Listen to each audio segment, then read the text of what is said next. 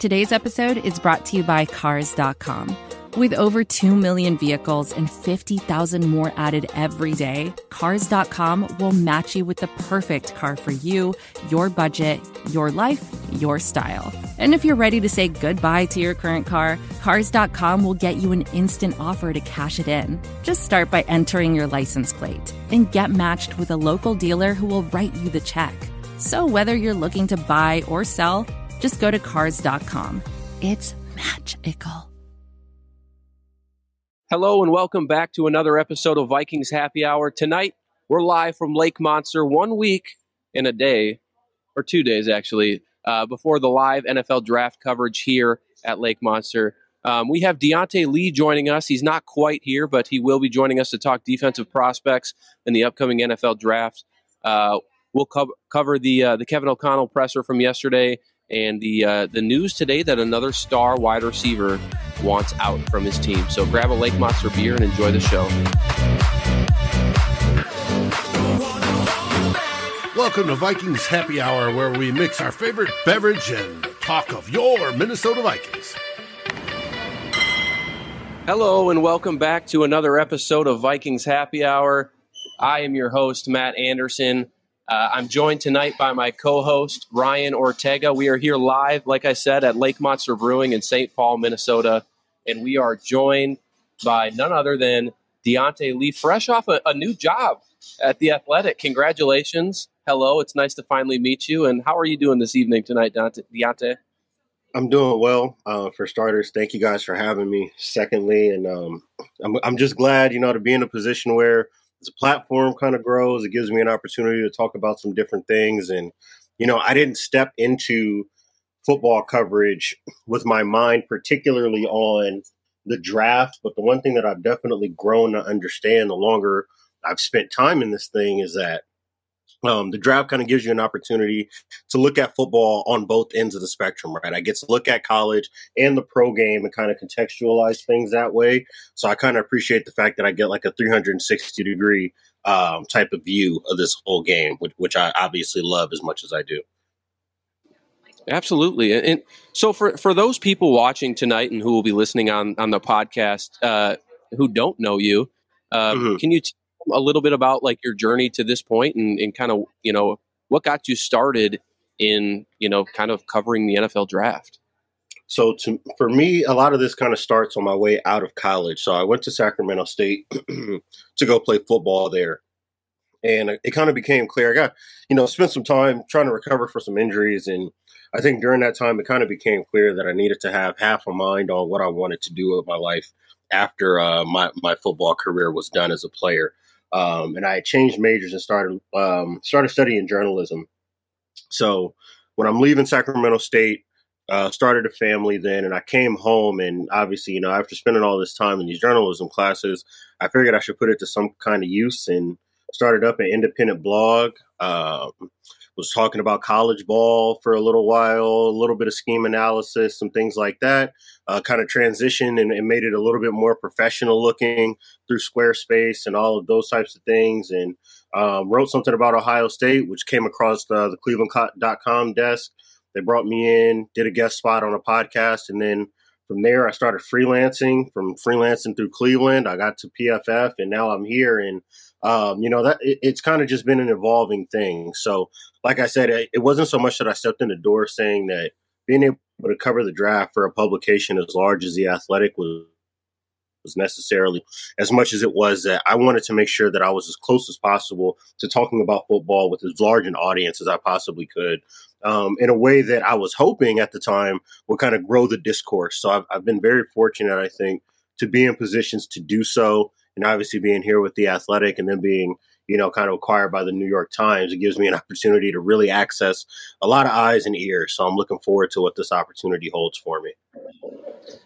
Absolutely. And it's a well-deserved. I mean, I read, some of your work here throughout the years and you really do put out great content. I do love the fact that you kind of got your start, you said, in a way with the Ohio State and that piece article that you did for them. Was that the team that you kind of cheered for growing up, or what led you to write that piece specifically? I'm an SC guy. I'm a Southern California kid, so obviously USC is kind of the flagship program for my little 500-mile radius. Ooh. I won't take it personally, but the Ohio State thing was The only reason I say that is I'm an Oklahoma guy. Lincoln Riley okay. left. Oh, okay. Well, yeah. Okay. I'm not. I understand. I understand. A little bit about it. Yeah. Hey, but there were some great Vikings players that came from USC Absolutely. and UCLA and Absolutely. out there on the West Coast. I'm really hoping, to the point of Vikings players that have been a part of, Southern California's great tradition. Like, I hope that Everson Griffin is in a really good place spiritually and emotionally, and mentally, and he's able to get back to contributing and doing the things that he does best, which is, playing defensive end at a high level. But to answer your question about why I wrote it, I was just thinking about that. It just happened to be one of these kind of dull periods in the off season where I was just thinking about that 2018 playoff team where they had Chase Young. You've got three eventual NFL corners, right? Kind of led by Jeff Okudah at the time. You have Malik Hooker's younger brother. So it was just like a really special defense, right? And they ended up kind of losing at the end to Clemson. But I thought that it was a defense that should be looked at, in a scheme and kind of that 4-down single high roll, which is almost like defunct now, in football, or definitely not talked about in the same kind of way. So I was just kind of really driven to kind of talk about that, why it worked, why it wouldn't work, some of the little intricacies about it. And that was really what kind of drove me there. And through that, gets me in a Big Ten country. And now I'm here, with the Athletics. So I think it's all more circumstantial than anything. Well, congratulations on making the Athletic. One of our best friends in the Viking sphere is Arif Hassan. And obviously he writes for the Athletic as well. Does great work. He started out blogging way back when and hooked up with Daily Norseman and does outstanding work. You are in good company, just to let you know. And absolutely, getting the audience of the entire New York Times, you can't beat that with a stick. That's awesome. Absolutely. Yeah, we're very, very fortunate. Diante, I just want to quick apologize here. I'm not ignoring you in the slightest. We have we're doing a live show here, and we got a little bit of technical difficulty, so I'm trying to figure it out. So, no sweat, man. I appreciate you sticking with us. To kind of buy us some time here, how about you tell us about some of your favorite NFL defensive prospects in this upcoming draft, especially as they might pertain to the Minnesota Vikings?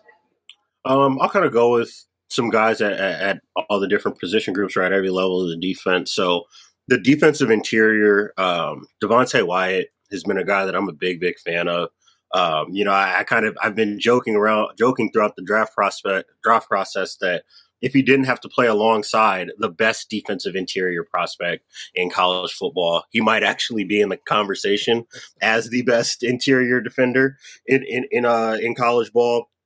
Now, obviously, as I've kind of done some more research and we get later in this process, I've seen some things kind of bandied about with some off-field stuff, that I'm really interested in kind of sussing out, in terms of, I believe he has like some domestic disputes issues that have been reported on that I'm really kind of interested to see being hashed out and getting some more details on. So we'll kind of see how that affects his draft stock. But that's a guy that I've been really kind of interested in, him and Logan Hall. Logan Hall is one of the few guys that kind of plays as an interior defender now, but can flex out and maybe even rush off the edge at 6'6", 260. Got great hands, has got an ability to really get after the quarterback, plays with really kind of, plays heavy for a guy who's been adding weight basically every year in his career at Houston. I think that as he continues to grow, and I think that he has an opportunity to top out in that 275 to 280 range, that might be a dominant defensive player, by the time we get to the end of his rookie deal. So that's another guy I'm fascinated by. Out on the edge. Do you picture him as a 5-tech? I think, well, that's kind of the interesting thing. I think if he stays at 260, then yes, I think that he'll get flexed out to 5 technique. If he continues to add weight, or if whatever team drafts him believes that they can add more weight to him without it coming at the cost of his athleticism, I think he can be a dominant 3 technique as well.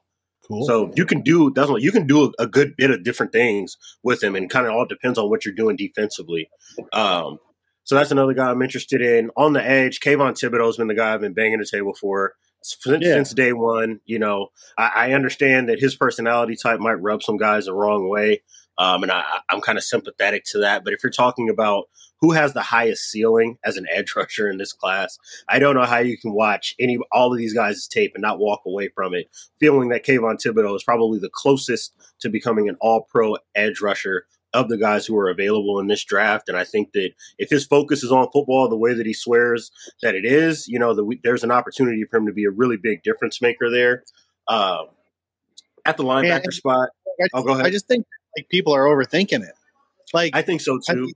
And again, you overthink it for a reason, right? Like people did the same thing about Josh Rosen a couple of years ago at quarterback, and it happened to be just absolutely correct, right? So there's precedents where it works and it doesn't work. But I look at this kid and I say, gosh, this is a baller, and the natural talent, and no offense to Oregon, but it's not like they're like out there putting out elite talent on the defense year in and year out, outside of maybe defense or like defensive back. I think they do a pretty good job there, but like especially on the defensive line, I don't think they're putting out great talent. So imagine putting him in a room with Andre Patterson, who we know from the Viking days here, his time here, or putting him in with like Wink Martindale or some of these guys that really develop these defensive line or edge, or whatever you can play, outside linebacker, defensive end, 4-3 defensive end. You really look at a guy who has every tool in the belt to be an elite guy. Absolutely. I'm with you 100%. And to your point, I think that, again, no disrespect intended at all for the defensive staff at Oregon while he was there. But the truth of the matter is that he is underdeveloped right now. And I think a lot of that does kind of have to be, you have to kind of examine that in your projections on players, is how close you think they are to their ceiling based on how they've been coached. And I don't think that he has been coached to really lean into his best traits, which is that explosive first step, which is the ability to kind of work and bend off the edge. Not everybody teaches that as pass rushers, So getting to a place like the NFL where that is obviously the premium skill is the ability to win with speed on the edge. I think that there's probably going to be a lot of addition by subtraction, because he's probably going to step into a building and be told by his coaching staff, all the stuff you worked on at Oregon, throw it away. We're going to give you, we're going to constrain you to the things that you do best and really lean into that. And I think that that'll give us an opportunity to see a special player in Thibodeau. Beyond that, second level guys, one of the players that I've been banging the table for since the beginning of the offseason has been Chad Muma from Wyoming. A linebacker who can really do it all. I think he plays great in coverage. He's got great spatial awareness, great lateral mobility. I think that, when we talk about the modern linebacker, especially in zone coverage, right, being able to take away those intermediate throwing windows, understanding the passing concepts that you're seeing, I think that he's great at that, and his tape shows that. He's got great ball skills for a linebacker. It's very clear that he was a safety that converted down. And then beyond that, right, like if you look at him as a run fitter, he absolutely has great pace. I think he's physical enough. I think he knows when to fit gaps, and he's a dependable tackler. So in terms of checking off all the boxes, I think he makes for an ideal day 2 type of pick that can probably step in and be a starter for you immediately. So that's the linebacker I'm really kind of tied to. Well, and they must have something out. They must have something out in the water up there in the mountains, because you have Wyoming, Chad Muma. Is it Muma? Right. I think that's it. You got Troy Anderson out there in Montana. Yep. And just an athletic freak. Do you know much about Troy Anderson? Because I think that's a player I was interested in learning a little bit more about. I haven't watched enough on him. So Troy Anderson's kind of fascinating to me, because I do think that there are some gaps in his game, especially as a run fitter and tackler. But if you want to talk about like ball of clay, raw athletic ability, he certainly has that. I mean, he showed it at the combine, right? Going 4.4 as a linebacker, you're going to raise some eyebrows with that.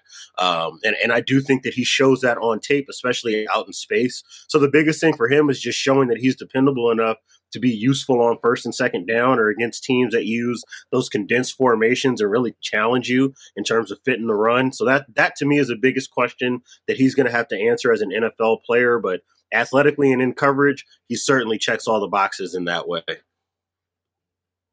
Amazing. That's great to hear. What do we got for cornerbacks? For corners, I mean, it's Derek Stingley. To me, it's Derek Stingley. I've been on this since day one, since 2019. I'm not budging on it. It's not to take anything away from Sauce Gardner. I'm actually working on something with the two of them today that'll probably run by the end of this week.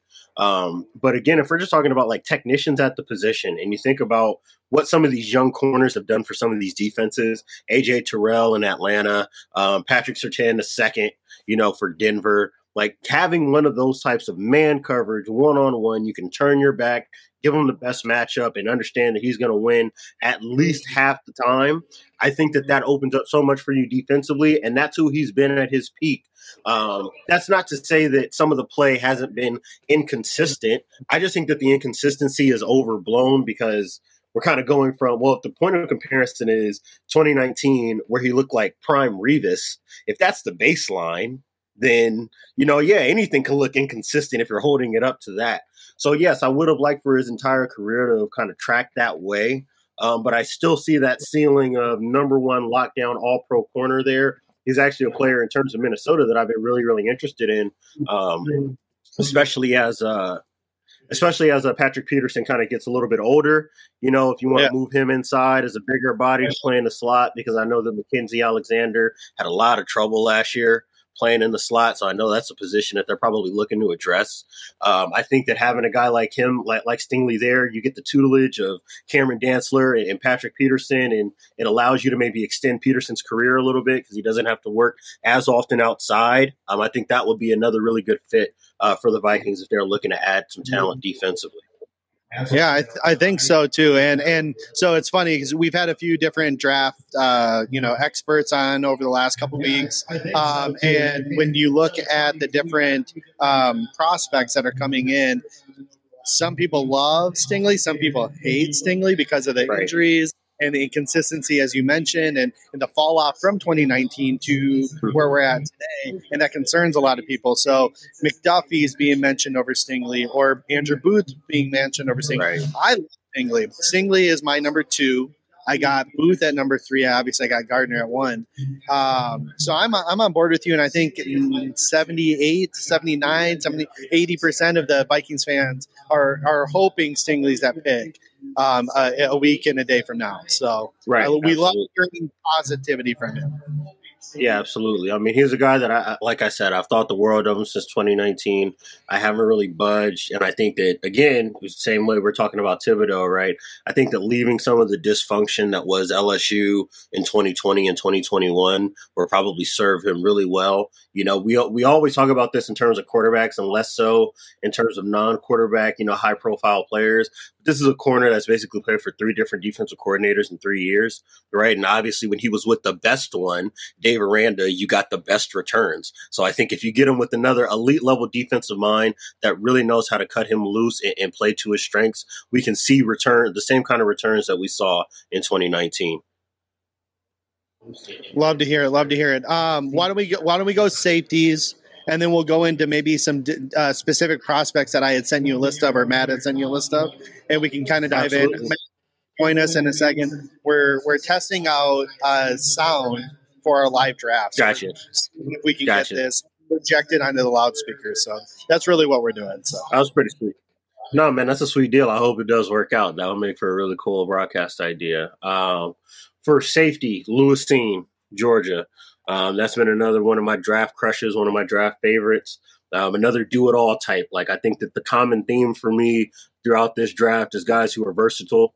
And I see all of that in Lewisine. I think that him showing up to the combine as a legit 6'2", 200-pound safety, ran that 4.4 type of 40, and then you go back to the tape and you see I think that you can make the argument that Cine is pound for pound the best tackler in this draft class, especially out in the open field. And then you look at the versatility and coverage. He can play a deep half. He can play quarters. He can play in the middle of the field. He can roll down into the box. He can handle tight ends and running backs in man coverage. He's not bad against slot receivers in man coverage when need be. So I think that, again, when we start talking about the modern NFL game and how spread out it is, and how much strain that puts on safeties deep down the field, you need a guy who is athletic enough to handle some of the high-level slot receivers that we see and outside receivers in the NFL. And then B, you need a guy versatile enough to be able to handle the fact that more and more teams are getting into these 11 personnel looks where they can stay in it all game, run their entire offense out of it, no problem. And you've got to be able to go do anything from fitting the run to playing a post 45 yards down the field. He's one of those guys who can do it, and a guy that I'm really excited about seeing in the NFL. Sorry, I am back now. Who was that guy you were just talking about? Lewisine. Oh, okay, got you. Have you talked about Trent McDuffie yet? Yeah. Oh, did we? No, I guess we didn't hit Trent McDuffie. Not particular. I'm thinking about. I was talking in a prior podcast about him. He was talking about Darryl Stingley. We prefer Darryl Stingley over Trent McDuffie. Derek, yeah. So with Trent McDuffie, he was a guy for a while here in Minnesota Viking mock draft world that he was like the foregone conclusion for us at 12. And then as the weeks have kind of progressed, actually really since Derek Stingley's pro day, right, when he proved that he was healthy and still a top 10 guy. Oh, the sound crapped out here. Trent McDuffie's kind of disappeared off the Vikings radar, I would say. Do you think he's a good corner? Do you think the Vikings should still be looking at him, or should he be falling down the draft boards like he is so far?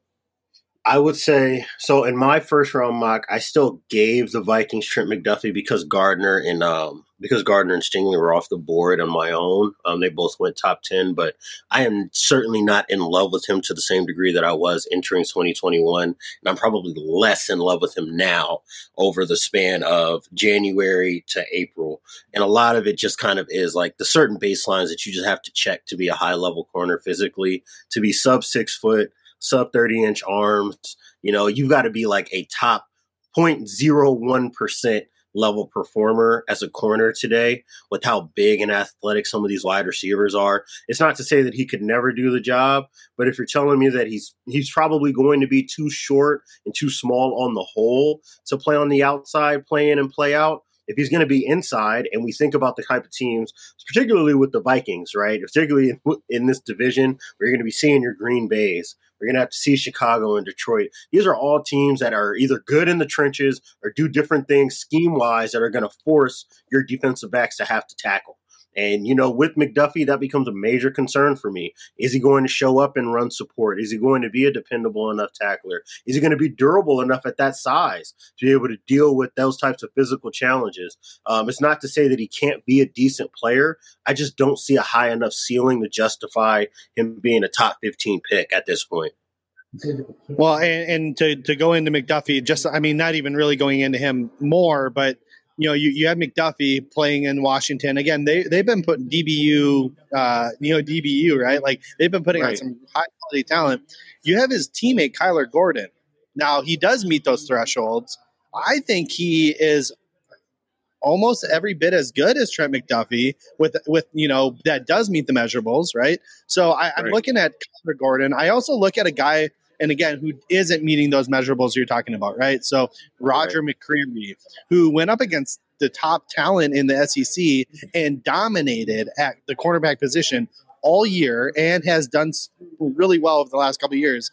But now you're talking even shorter arms than McDuffie. Yeah. You're talking about the same height. So where I'm having a hard time is how much do you trust the tape over measurables? Because the tape shows that he's locking down, like McCreary specifically, that he's locking down the same high-end talent that's going to be in the NFL this year from the SEC, and he's doing a good job doing it. Why would that change necessarily just because he's going pro?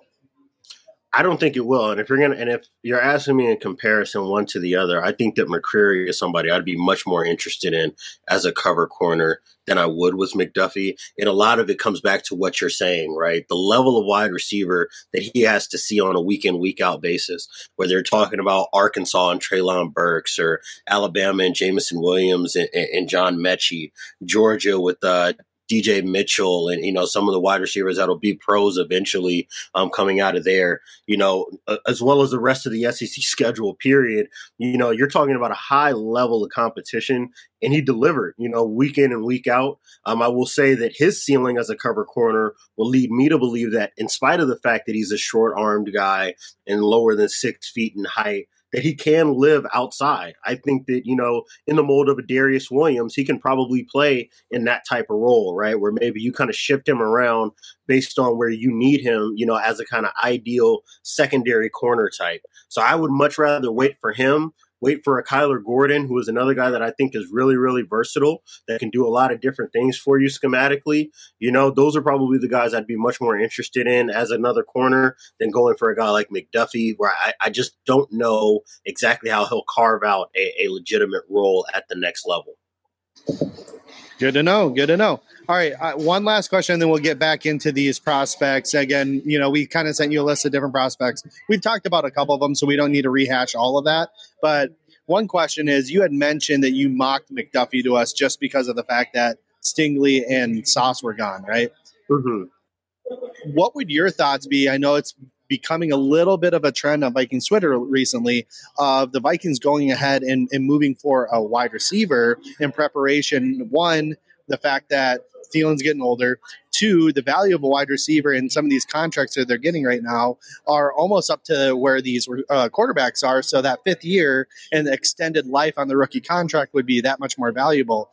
What are your thoughts on the Vikings potentially pursuing that route with Ted Glover's, favorite Garrett Wilson or Chris Olave or Jameson Williams or whoever fits the mold there?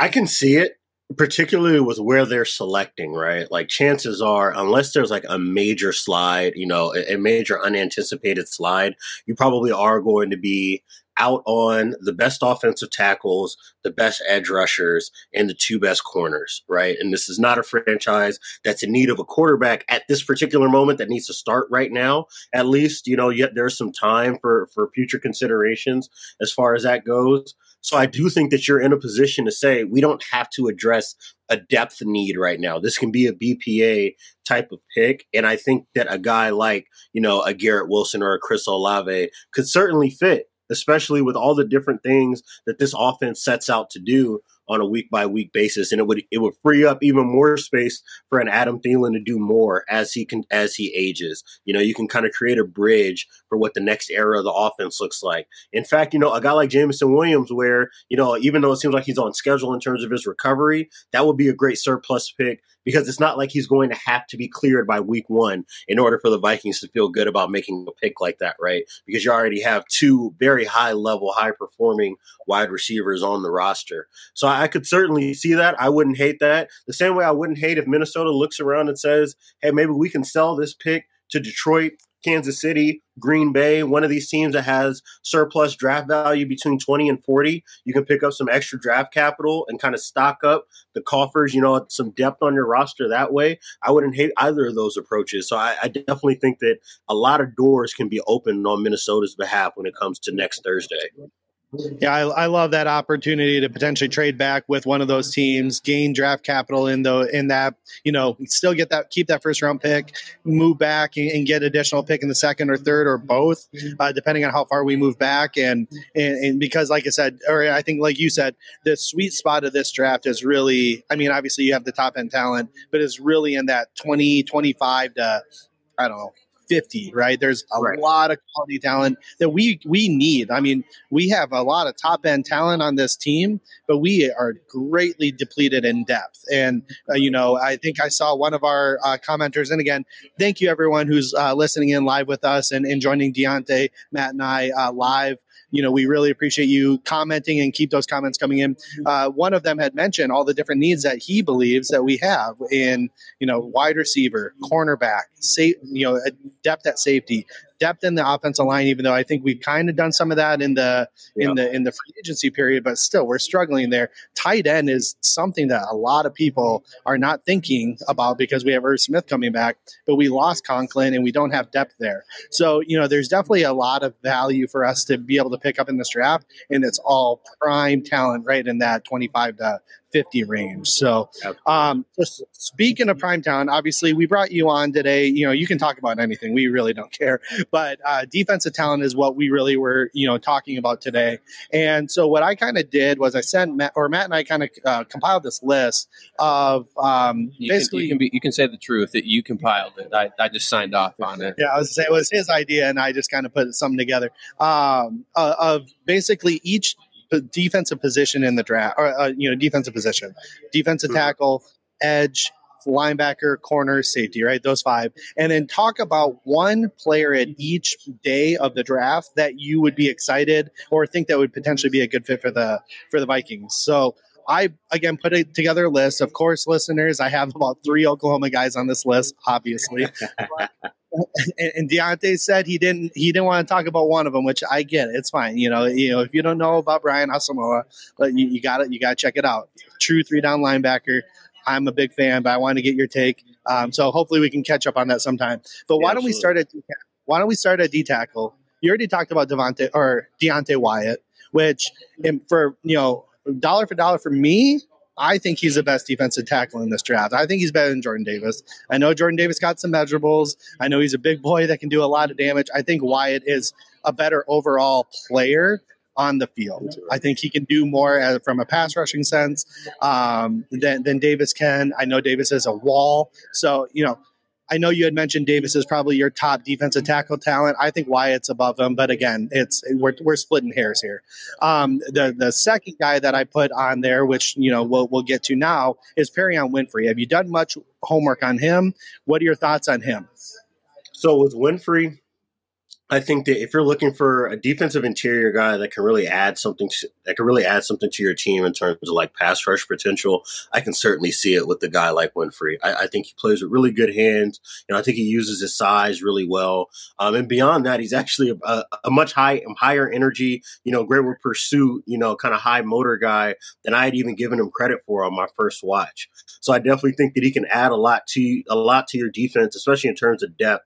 When you start talking about those day 2 to early day 3 types of picks. So that's certainly a guy I think that can kind of develop into being a reliable starter level player towards the end of his rookie deal and going on, to the second contract.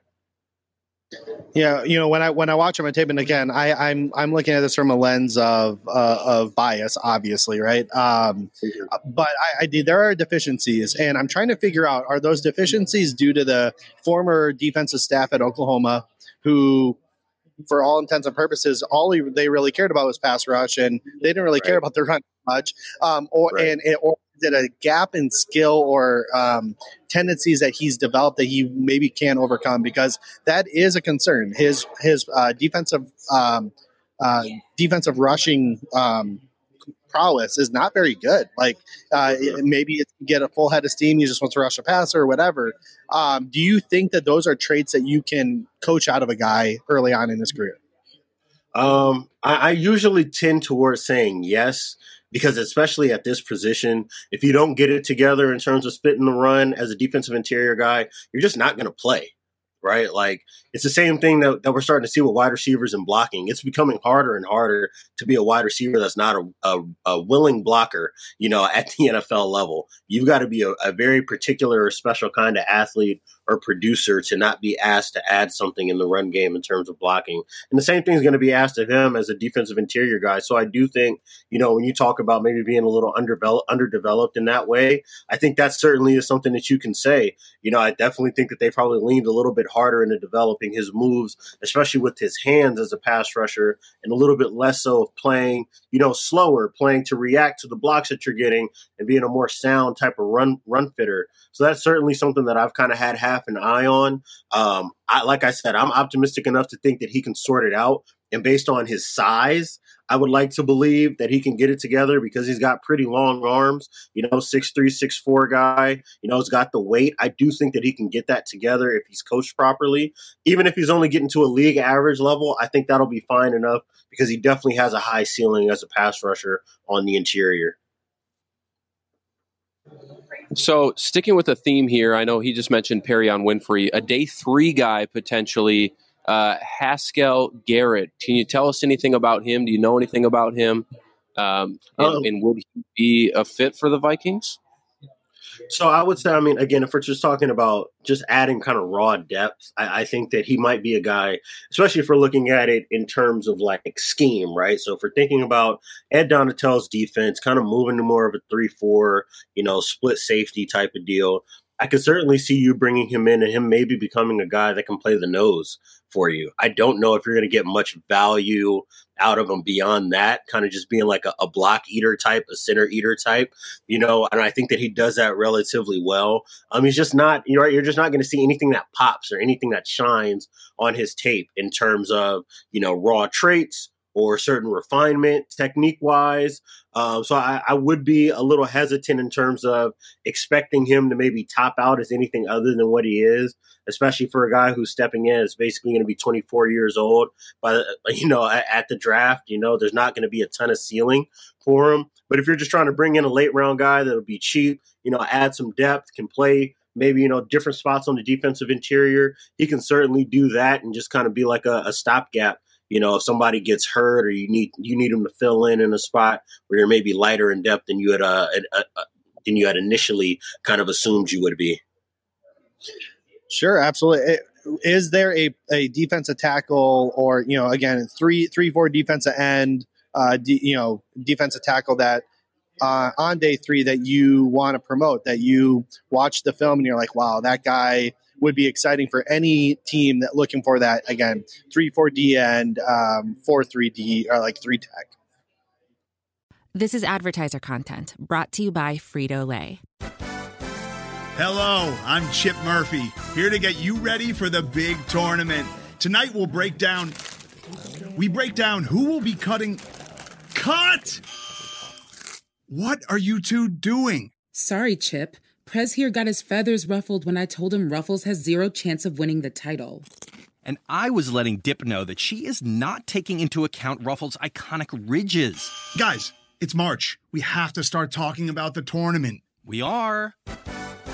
It is the 2023 Frito-Lay Snack It. We're talking about big-time matchups between Cheetos, Smart Food, Lay's, Sun Chips, and more. Just head to the Frito-Lay Snack Bracket and vote for your favorite chip, pretzel, or dip for a chance to win up to $1,000 or a year's worth of snacks. This sounds great. Keep up the good work.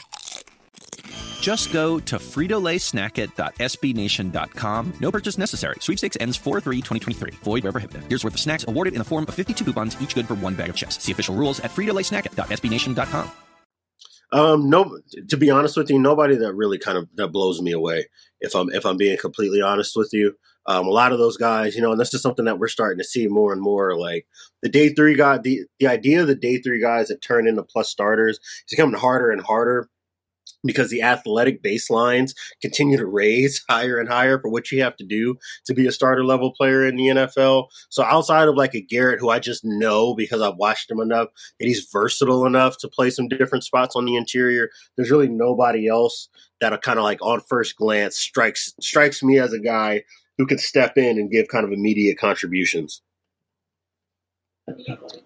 Before we switch to some other positions on the defensive side here, I'd be remiss if I didn't give a shout out to our sponsor, Lake Monster Brewing, which Ryan and I are at right now. So if you're looking for a great beer and a great time and you live in the Twin Cities, head on over to Lake Monster Brewing in St. Paul, Minnesota, because they make unique versions of classic beer styles by putting their own subtle twists on the flavors of craft beer that drinkers have come to love. Ranging from esoteric and approachable, subtle to over the top, their beers adhere to the philosophy that there is always more to be discovered. Brian, should we switch to edge or linebacker? Because I feel, honestly, as a Viking fan, that linebacker is probably not being talked about enough, considering that, we really only have Eric Kendricks. I know they signed Hicks away from the Arizona Cardinals this offseason, but we're without Anthony Barr. It's a new defense. Kendricks is getting older. Should we start to look at linebacker? Yeah. Let's go linebacker, specifically, more ends on linebacker, right? Obviously, when we look at edge here going forward, we're now potentially talking about that outside linebacker, 3-4 outside linebacker now. So we're still going into linebacker regardless. But let's start with the inside backers here. I think we had sent you a couple names. I don't think we're going to go day 1 inside linebacker. However, let's say, we trade back and there's just a great value there. Nakobe Dean and Devin Lloyd are the 2 kind of projected first-round linebackers in this draft. Either of them that you are, you have a preference or you think that would fit this more 3-4 style of defense that we're going to be playing going forward? I would say, particularly with the Vikings, I would probably be a little bit more interested with Devin Lloyd because I just think that he would add, that same type of size plus versatility playing alongside, Eric Kendricks. So that's something that I'd be really interested in. Nakobe Dean is a player that I like. Don't get me wrong. He is a player that I like, a player that I think will be good, but I kind of have to see it. He's one of those guys that I have to see it. I'm a believer in his traits. I'm a believer in his tape. I think that he would have put up some really impressive combine and pro day numbers had his pec and his legs been in position where he was 100% healthy and clear to go. I don't think that he kind of dodged out on those tests just because, he was concerned about what his numbers would have been. I really think that he didn't get the time to train that he was hoping for.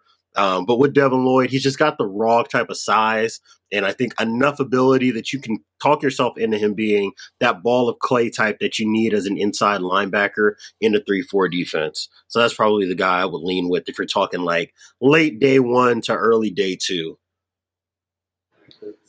You brought up Nakobe Dean, and I know that we sent it over in the chat. I've been listening every morning to, when it becomes available, Todd McShay and Mel Kiper, and it, just because growing up, they were kind of the standard for NFL draft. And Todd McShay is in love with Nakobe Dean. In fact, I think he's been on record saying he would take a top 15 pick for him. I know you kind of listed some reasons there, but do you think that he falls out of the first round potentially into that top half of the second? I just feel like he's kind of free falling a little bit. And I know linebacker's not a real premium position, and that may also play a factor as well. But is he a potential guy that could slip from the first round and maybe the Vikings nab him in the top half? I think it's a possibility because a lot of it is almost tied to the rest of the linebacker, quote unquote, market in this draft. The more that I think the Jets have cooled on Devin Lloyd, however far back he slides, I'm kind of confident in saying that Nakobe Dean is taking the same or similar, kind of 1-for-1 type of slide too. I just don't think that the teams that are at the top of the draft are particularly interested in bringing in a linebacker and using that potential 5-year contract on a guy at that position, given how much you can get out of linebacker play for cheap in today's NFL. So I would say, I do expect Nakobe to be available somewhere between, 25 and 35, if not 35 and 45. Again, it's all going to be, I think that Devin Lloyd is kind of the lever that we're looking to see pulled. If we see Devin Lloyd fall to that 25, 35 area, then I would say, yeah, Nakobe Dean probably would be about, 8 to 10 picks behind that based on the way that the league seems to be valuing Lloyd. And Matt, I saw you fist pump there because I think you like that opportunity. Yes. Just so you know, we are pick 46, and he said 45 is his limit. So I don't think it's going to be. Damn it, Diante. Is Nakobe Dean getting the Miles Jack treatment a little bit? Because Miles Jack was supposed to be one of these top linebackers that really slid. How long ago was that? 5 years? Yeah, well, he had that injury. That was. I know he was coming in on an ACL, I believe, right? Yeah. Okay. Yeah, he had that injury. And of course, we talked a little bit earlier about some of the other different linebackers, Chad Muma, Troy Anderson. I had mentioned Brian Asamoah. Listeners, if you haven't had an opportunity, Brian's going to be, I think, a true 3-down linebacker, but a little undersized. He's going to be more that fit of the kind of the new age linebacker that we're seeing with the Devin Whites or whatever. I'm not saying he's going to be as good as Devin White, but a true 3-down linebacker who can actually play in the coverage very well, but a little light. So we'll kind of see where that takes us. Let's unless you have somebody else to mention. Well, I was going to two things. One, did you at least give Diante a heads up of why you're such an Oklahoma Sooner fanatic and why you're obsessed with these players all the time? I mean, I did tell him I'm a big Oklahoma Sooner fan. I wasn't sure. Yeah. I wasn't sure. So he won't let up on it. I'm sure we're not done talking about it. I saw Quay Walker brought up in the chat here by Brian Ports. Anything you have to say about him? I don't have the greatest feel for him as a player, to be honest with you. Fair enough. I need no more. I kind of see him as a Devin Lloyd light, honestly. I mean, they play very similarly, in my opinion. I just don't think he's going to have that high-end potential that Lloyd does bring. But I do like him. I think if somebody said, hey, I want to take him in the second round, I'm not going to bat an eye at it, honestly. So let's move to edge, or 3-4 outside linebacker, whatever you want to call it. Obviously I saw another person mention in the comments here, because Jermaine Johnson the second is from Eden Prairie, Minnesota. There's going to be a lot of fans who are very enticed. Of course, anytime we have any Minnesota product, we want to bring them home. So, of course, we had. I think Peter Schrager started this a little bit too the other day in his mock draft. Yeah, he has us mock, or he has him mocked to us. Again, Eden Prairie, we are obsessed with Trey Lance as well. Wasn't going to actually happen, obviously, going 3, but we love any Minnesota grown talent. I just have it on my mind. I told you he's going to bring him back up. It's bad. I didn't mean it. All right, so Jermaine Johnson second, obviously an older prospect, 5th-year senior. Tell us about him. What does he bring to the table that, maybe some of the other, edge prospects that are going to be taken in a similar fashion, what does he do better, and why would he be a better fit for the Vikings? I would say, well, number one, if we're looking at his best abilities, his best traits, I do think that right behind Travon Walker, he's probably the best run defender that we have of this edge class.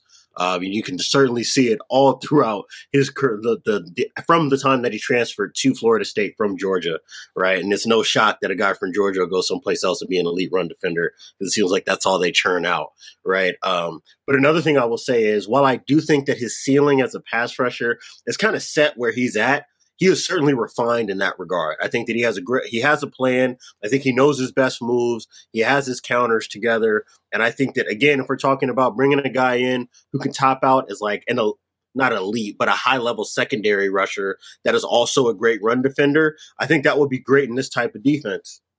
I think that for them, if you have somebody opposite Hunter, that I think that adds a lot to what you need in that base 3-4 type of package. So I can see why there would be some intrigue with him. I'm kind of up in the air between he and Karlaftis in terms of, those edge rushers in that second tier and where exactly I want to slot them at. If you can kind of find a way, 12, I guess 12 is probably about that kind of debate line, which is why I'm so up in the air between, Johnson and Karlaftis and where they get drafted in the first round. I'd be fascinated to see how the rest of the league feels about Johnson. Because I do think that he is talked about as like a high floor, low ceiling type of player. And you usually don't see those guys go in the top half of the first round. But I can see, particular to what is being changed schematically in this defense, why he may be a draw for Ed Donatel and this defensive staff. I was talking with my buddy today who's a Packer fan, and I just feel like when I look at George Karlaftis, I just feel like he's a Green Bay Packer. Like he just looks like it, right? Like I could see him in mid-January in a playoff game, just in Lambeau, like just dominating. I'm calling it here. It's 4/20/2022 at 8:48. Karlaftis to the Packers, and he's a stud. But another guy on the list that I know that we sent over to you is an Oklahoma guy. It's Nick. I don't know how to say his last name. Bonito. Mm-hmm. Thoughts on Nick Bonito? The mock drafts would have him upper second round. But what are your thoughts on him, and where do you think he inevitably goes in the NFL draft? So Bonito's a really kind of fascinating guy, in today's NFL. Because I think that we've kind of dropped a little bit of the premium that was there before on like the designated pass rush type. And I think that that's what Bonito's kind of stepping into the NFL as. Great athletically, 4.5 runner, had an explosive 10-yard split. I think that some of his jumps were in the high percentile as well, if anybody uses like Mock Draftable and looks at those spider charts. So he certainly has the athleticism and the explosiveness on traits alone to kind of make you interested. And you can see a little bit of like his pass rush savvy kind of flashing on tape as well. I just have major concerns with both him and Boye Mafe from Minnesota in terms of being able to stand up on first and second down against the run. It's just not their strong suit, and it makes it really difficult early in your career to break into a reliable role on a down-by-down basis. Yeah, I'm just saying, PFF loves his rush defense. I'm just saying. Hey, I don't work there anymore, so I can't speak to that. Just because we are, Vikings happy hour based in Minnesota here, you mentioned Boye Mafe, who I think I've seen him, he's kind of climbed up draft boards a little bit. And then recently I feel like he's kind of taken a back seat. I think he's kind of fallen fringe first round, but probably most likely a second round draft pick. You mentioned his inability to stand up there on first down, but what are some other things you think about Boye Mafe and why he's kind of just had this roller coaster of a draft stock this offseason? I think a lot of it kind of comes back to what I was saying with Benito, and it's just like how do you contextualize these designated pass rush guys? He plays light, and it's great in terms of like his ability to get off the ball. I think that he's got one of the best first steps in this edge class for certain, and it is intriguing. I think that my biggest concern with him is just like at any point, if you're running the football at him, knowing what we know about NFL tackles, NFL tight ends, and NFL offensive coordinators and how good they are and being able to pick out the types of players that they need to run the ball at, that's my biggest concern. And then if you're looking at them from like a strictly a numbers production standpoint, you're not getting the TFL and sack production that you'd like for a guy that's stepping in as a designated pass rush type either. You would have liked to have seen multiple, 10 plus sack seasons, and I understand that the COVID season, I think, kind of cuts off a lot of these guys in terms of their production, using that as kind of a landmark for their development. So I do want to be sympathetic to them in some ways. But again, if I'm just looking at the traits plus the production and what you put on tape, the first step is great and very intriguing, but I don't think it's enough to make up the ground that he leaves in terms of showing up as a run defender. And in today's outside zone landscape in the NFL, if you can't set the edge, you're going to have a really hard time staying on the field, as a defensive end. And that's key to a 3-4 type defense. Absolutely. Yeah, the defense doesn't work if you can't set the edge. Sticking on the theme of edges, is there somebody who you are willing to stand on the table for? Maybe not like a first round guy, but like day 2, day 3 kind of guy that you'd be willing to stand on the table and say, yes, go for that guy. If you already mentioned this, I'm sorry if I missed it with the sound stuff earlier. This is at any position? I was going to stick specifically to edge here. If I'm sticking to edge, if it's a day 2 guy, it's Drake Jackson from USC. Another player that I think is kind of massively underdeveloped. I think that, he's probably one of them, at least in the edge class, I would say he might be the most improperly used player coming out of college, going into the NFL. You turn on USC tape and he's dropping into coverage on like, a third to half the snaps in some of these games. You have games where like he's playing in a 4-eye, so he's like inside the tackle, like he's some 285 to 300 pound defensive tackle.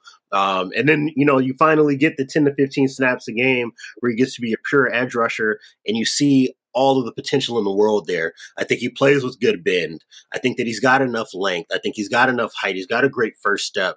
I think he has a plan and he knows how to work angles. And I think that, while that 270-pound weigh-in at the combine, we should probably dismiss out of hand, because at no point at USC did he ever weigh in at that or play his full season at that weight. I think that was more of him trying to check off a box for the purposes of how he was being scouted. I think that even at the mid 250s, maybe low 260s, you can get a high level of pass rush returns for a guy like that, and a player who spent a lot of his time playing in a 3-4 defense and will be really familiar with what it means to set the edge, even though he can kind of grow as a run defender as well. I want to come in here and just be like, all right, Homer bias over here, USC to prompt, but honestly, I'm a big fan of Drake Jackson as well. I think he, to your point, underdeveloped with that coaching staff there, and I think those edges are probably going to continue to be underdeveloped at USC. So we'll see how that ends up going. But let's move to corner. That's probably our biggest need, I think, moving forward. We talked Stingley. We talked McDuffie. We talked Kyler Gordon a little bit. We talked McCreary quite a bit. So let's only go into like 2 guys here. The first one, I want to go with the first-round pick. Let's say we trade back, or maybe even we take him at 12. Andrew Booth Jr., once projected a top 10 pick. Now, maybe somewhere from 10 to 25 is kind of his range. What are your thoughts on him and his ceiling with the Vikings here at the NFL level? And I'll just say that Ryan, before the show, said that he would take Andrew Booth at 12 for the Vikings. Not even a trade back scenario. Big fan. Take him at 12. Big fan. To me, at least, I guess that would be ambitious for me, not necessarily because he's not good, but just because of what else I think would be available at 12. But for me, I think that he's pretty squarely the third best corner in this class, in my opinion. And if you're not going to have access to Sauce or Stingley, then that's probably the guy that you would walk away with feeling the happiest about. I think he's one of the few corners that you can put inside and out and get positive returns on. I think you can play him in press or off and get positive returns on. He's a pretty good tackler. I think he's got decent ball skills. He checks all the boxes. The only thing with him is that you just haven't gotten that elite breakout, surefire cornerback one potential on tape consistently enough. But I don't think that's the worst thing in the world. I think that he's one of those players that's going to end up having an 8 to 12 year career as a high level, cornerback, because he can do so many things. Every team in the NFL can add an Andrew Booth Jr. to their defensive backfield and make it better because of his versatility and his ability to do different things for you schematically. And our boy Jordan Reed,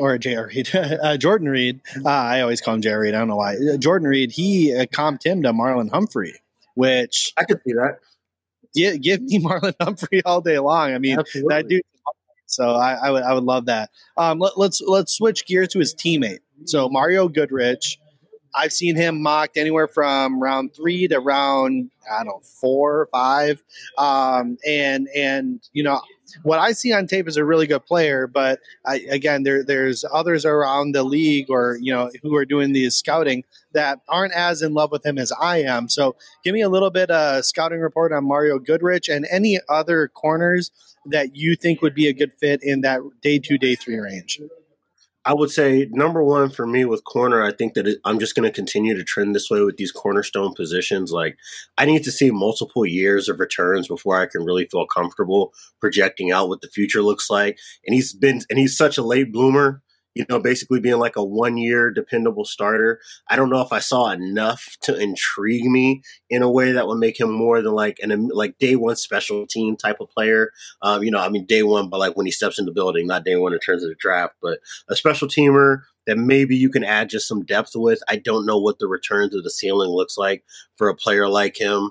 It's not like you're getting an extreme level of technician, as a coverage player. I do think that he's got some decent traits. He's just fast enough, clearly crosses that 6-foot threshold. He crosses that 30-inch arm threshold. So if you're just talking about meeting the physical baselines in order to do what you need to do at the NFL level, he certainly meets that. I just don't think that we've seen enough from him, snap in, snap out, season in, season out, to make me feel comfortable with him as a player, even though he was an all ACC performer this past year. I see Zion McCollum is being put in the chat here. Any thoughts on him? None that's really strong enough to really kind of put my name behind. Okay. Tariq Woolen? Tariq Woolen is a guy I'm really interested in just because of it's just the physical stature and the speed. It's hard to look away from stuff like that, right? You come up 6'3", 6'4", and you run a 4.28, 4.29, 40, whatever it ended up being. That is always going to catch my eye. He's just extremely raw. He is one of those day 3 corners that you can bring in and say, hey, if everything goes right and he gets the right tutelage, that could be a guy who ends up becoming a starter pretty early in his career. He's also a player that, hey, if he's someplace where you've got to drop him in and ask him to be one of your 2 starting corners, that he could go out there and drown on Sundays. I don't know if he has the right mental acuity yet as a cover corner to really handle all the different things you're going to see from the high-level NFL offenses. So that's something that I think is still a question for him to answer. But I do think he's got enough in terms of ball skills, and he's obviously checks all the boxes in terms of athletic ability and his size to be worth taking a flyer on if you get a chance to get your hands on him in round 5, round late 4 or early 5 type of situation.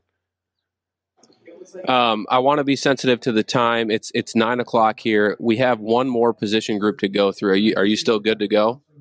Yeah, we can kind of bust through safeties. All right, sweet. So It's a two-part question because I do want to finish off on corner. Are there any corners that, similar to my edge question, that you would stand on the table for and be like, go get that guy on day 2, on day 3? At corner, Catching you on the spot. Really just Woolen. I really think it's just Woolen. That might be the one guy that I'm willing to bang the table for. And, again, when we start talking about those late round types of players that you think can turn into something, you got to be talking about high level athletes who have been too raw throughout their college career to merit them being up in that day 1, day 2 conversation. So Woolen's the guy really that I will kind of put everything behind. And besides that, the rest of the guys I think are just more kind of depth pieces. And if they turn into something, they turn into something. I'm just not expecting it. Fair enough. Well, let's quick shift to safeties here. Kyle Hamilton is obviously the big name at safety. Many thought he'd go top 10. He still potentially could. But Viking fans are probably getting a little excited about the potential that he could drop to them, or at least within range of a trade up, maybe 10-ish. What are your thoughts on Kyle Hamilton and why he might be falling? And then we'll follow up with a day 2, day 3 guy and wrap this show up. So I truly only believe he's fallen because he ran in the low 4.5s, high 4.5s, low 4.6s in the 40. I really think it's as simple as that.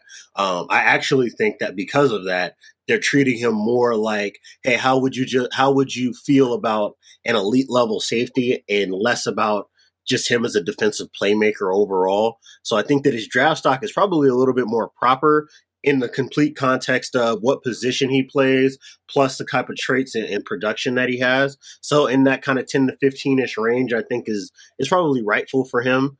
But I still believe, I believe that the end of the season, that if you're talking about just completely positionless wise, evaluating these guys, he's the best defensive playmaker in this draft. And this tape still shows that. I haven't been given a reason to budge off of that. I just think that maybe he's not Derwin James because he's not a 4.4 runner, but that doesn't mean that he can't be an all pro level talent. And that's exactly what I think, he has the potential to reach. Particularly with the Vikings, it's not necessarily that they have a need at the position, right? They had a rookie safety last year whose name is escaping me right now that I know they're Cameron Bynum, if I remember right, who is tracking to be a starter this upcoming year that I think can be a really good player. As a matter of fact, the more snaps he gets, and flashed a little bit of that at different points last season. So I'm very happy about him. You obviously still have Harrison Smith, who, will probably end up being in conversations for being a Hall of Famer by the time his career is over, based on his longevity and high levels of production too. So for Hamilton, I can see you making that pick if the expectation is, hey, we think that Harrison might be a little bit closer to hanging this thing up than maybe has been indicated prior, and we just want to have something in our back pocket in the event that he gets to the end of 2021 or 2022 or 2023 and says, yeah, I think I'm finished, and you're losing your defensive leader. I can certainly see that. But I would say that 10 to 15 is his proper draft range. I just think that if there's another corner that you can get your hands on, I would probably lean in that direction and maybe try to address depth at safety at day 2 or day 3. I got a quick question. He's dropping because of his 40 speed. More and more NFL teams are getting in-game speed data from the GPS stuff, all the electronics they're hooking up and stuff like that.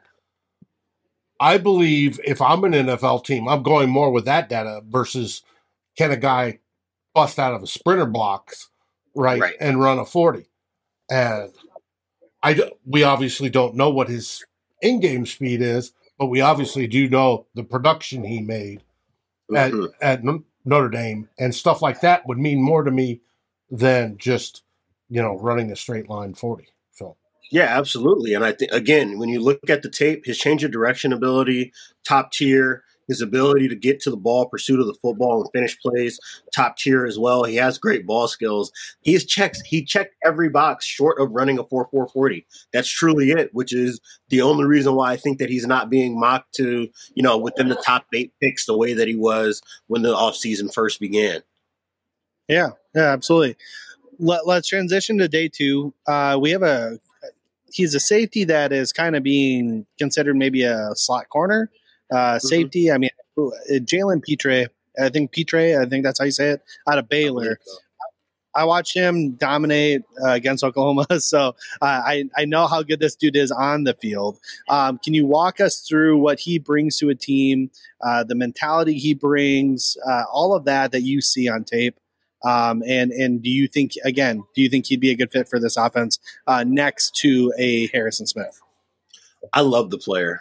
I absolutely love the player. He's one of the guys that, again, that I've been talking about banging the table for. He's another one of those types of guys, and he's a do-it-all type. Again, with this common theme with me and defensive guys that are not corners and edge rushers having to be versatile, he fits that mold 100%.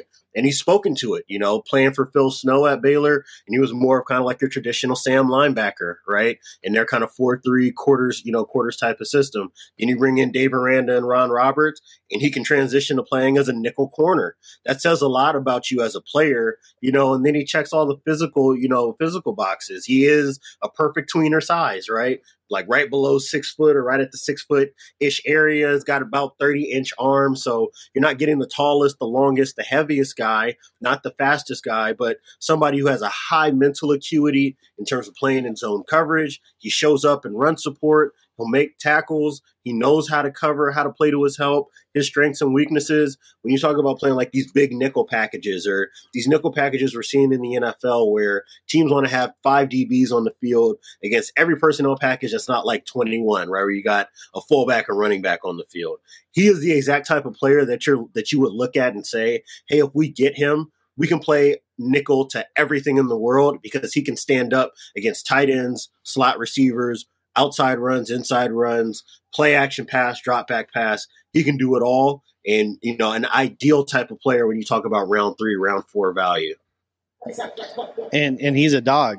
That's the thing. He's like, I love, one of the biggest things that I'll always advocate for is if you can show me, especially as a defensive back, whether you're a safety or a linebacker or a safety or a cornerback, if you're a dog, if you got that dog mentality, you automatically jump up in my rankings, regardless of how actual technical you are or how refined your skills are, because that dog mentality, you make one play and that changes the whole mentality of that defense. And I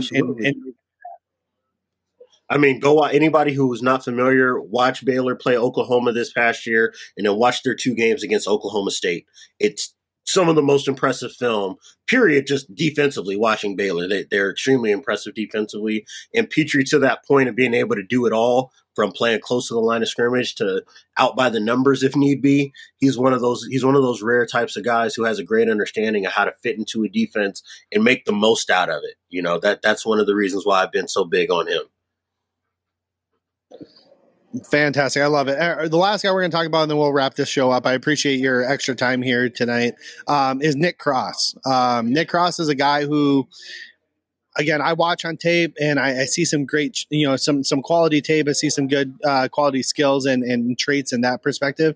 And then he went out and showed out how athletic he can be at the combine. So talk to the folks that are listening here a little bit about him. Of course, we're a little bit more familiar since a lot of the listeners here are probably Gopher fans and the right watching them in the Big Ten, right? Yeah, so 100%. I mean, again, athletically to show up and run sub 4.4 as a safety, it's a rarity. So that immediately, kind of piqued my interest to go see 4.34. I believe he ran at the combine, and like you said, he flashes a little bit on tape. Being able to come out of the roof in the middle of the field and go play the ball in the air, that shows the speed, the change of direction ability, being able to play angles. I do think that he can maybe grow a little bit as a tackler more consistently. But I do think that he can do a few different things for you schematically in a great a great depth piece in any scheme because of his speed. The one thing I will say that kind of leaves you kind of desiring the most is just the fact that he might not be a man coverage guy, somebody who can roll down and play over, a slot receiver and in these obvious passing situations and things like that. But I do think that it can be developed based on his athletic profile. And if you're dropping him over, maybe a tight end who's not a Travis Kelce type, I think that he might be able to stand up in those situations. And at worst, if he can't, you can put him in the middle of the field and he's got the speed to be able to play from numbers to numbers, right? If not sideline to sideline. So that is something that's intriguing and maybe something good to have, at number 2 on the depth chart, some guy that you can maybe develop into becoming a dude later on down the line. I love it. I love all the information I got tonight. And I didn't get a chance to tell you pre-show, but I don't know a ton about the draft, guys. So I'm learning with the fans here this evening, and you provided just I love following your Twitter, and you were just as advertised as you are on your Twitter. So thank you so much for showing up tonight and providing just great content and great feedback on a lot of these players. And apologies. And apologies again for the technical. I mean, obviously, I don't think it really affected you and me necessarily while Matt was doing all that. We're testing out sound, so if folks, when folks join us here live next week for the draft, they'll be able to hear the show through the speakers and stuff. So we're just figuring some of that stuff. Again, Diante, I really appreciate your flexibility with that and helping us navigate through that with some really, really great content. Oh man, no sweat at all. Like I said, thank you guys for having me. Hey, and we obviously know with the Reef being on the Athletic, and now Diante's on the Athletic. The Athletic is running $1 a month deal. Yes. If you want some awesome writing on football by some of the greatest minds in the country, sign up and you get to read Diante anytime you want. Oh, man, my bosses are going to be so happy to hear you say that. I didn't have to plug it at all, man. I appreciate you. Dave, you forgot to mention our really good friend of the show, Chad Graff, as well, who works for the Athletic. That's right. Chad does too. We got him as well. Deontay, the selling point for us here at this publication is that we've got all the best sports writers, man. It's something I believe in. So 100% check this out. The content is incredible at the Athletic. And yes, I share Dave and Deontay's sentiment. If you have not subscribed to that, go subscribe to it. And like I said, they're only charging $1 a month. Folks, you can't beat that. That's not even a can of soda. You can do that for quality, superb football writing. Diante, before I let you go, I want to give you a chance to plug yourself and anything you might be working on. So let the fans know where they can find you. In what are you working on? I assume you got something coming out here right before the end of the NFL draft. Yeah. So for me, number one, social media, Deontay Lee FB, all one word. On Twitter is where you can find me as far as social media goes. That's a great hub in terms of what I'm working on and putting out. I'll be guesting on the Athletic NFL show with Robert Mays, kind of doing the last little bit of draft prep. We're planning some things content-wise, the days of the draft, so I'm really kind of excited to roll some of that stuff out, so be on the lookout for it. Most recently, this past week, wrote something up on a first-round mock draft, so if you need something to yell at or be upset about, please feel free to go there and leave a comment. It always makes for great conversation. I'm working on a Sauce versus Stingley piece, which would obviously be really relevant for what we're talking about with the Vikings. So that might be something of interest for you guys. I believe that'll be running by the end of this week, so be on the lookout for that as well. And then, like I said, next week you can probably catch me on a bunch more podcasts, radio spots, et cetera, et cetera. I'm trying to kind of spread my wings now that I've got this new gig. So you'll be hearing me talk about all these guys over and over again between now and next Friday. I love it, and I'm looking forward to that Sauce for Stingley write up this week. I will for sure view it and comment and share as much as I can. So again, thank you for joining tonight, Deontay. For everybody in the chat, thank you as well. If you're listening on the pod, thank you for listening. Just a reminder. In about 9 days, we will be right back here at Lake Monster Brewing, Friday, April 29th. For the live draft show. We will be here from 5:30 all the way until the end of day 2. But that's not our only coverage for the NFL draft. We are also all NFL draft starting Thursday night, Friday, and Saturday. We will have you covered. It's all 3 days, Climbing the Pocket live coverage, NFL draft. We have all your Climbing the Pocket personalities scheduled to be on the show. So make sure you subscribe to our YouTube channel. Tune in for that fantastic show. And if you're in the Twin Cities, come join us at Lake Monster next Friday night. We have beer, we have giveaways, we have a potential Vikings jersey giveaway. And so it will be loaded with a lot of fun. So TBD on there. If there's a Vikings happy hour next Wednesday, we might take the week off. We might release a mock draft pre-recorded, so stay tuned for that. But otherwise, thank you, Ryan. Thank you, Dave. And a huge special thank you to Diante. That's all we have. Dave, take us home. Hey, I want to thank Diante. You've been great tonight. Appreciate you coming on. Look forward to reading more of your stuff because I did look, and also some of the stuff on PFF. And it's looking great. Tomorrow night, for those that are watching, we have Vikings hot takes, and the great Flip Mozzie and Eric Thompson are going to be debating 6 players, 6 that they think the Vikings might take in round 1. So it should be interesting. Then, of course, on Saturday, you get me and Darren Campbell, the 2 old bloggers, wrapping up the week and getting ready for draft week, baby. What do we say, guys? Skol Vikings. Skol Vikings! Thanks for watching. Like, subscribe, and ring the bell, and rate us on your favorite aggregator. And a special shout-out goes to our partners, The Daily Norseman, where the best Vikings content can be found, and to Lake Monster Brewing, home of the best beer in Minnesota. Skol, everybody.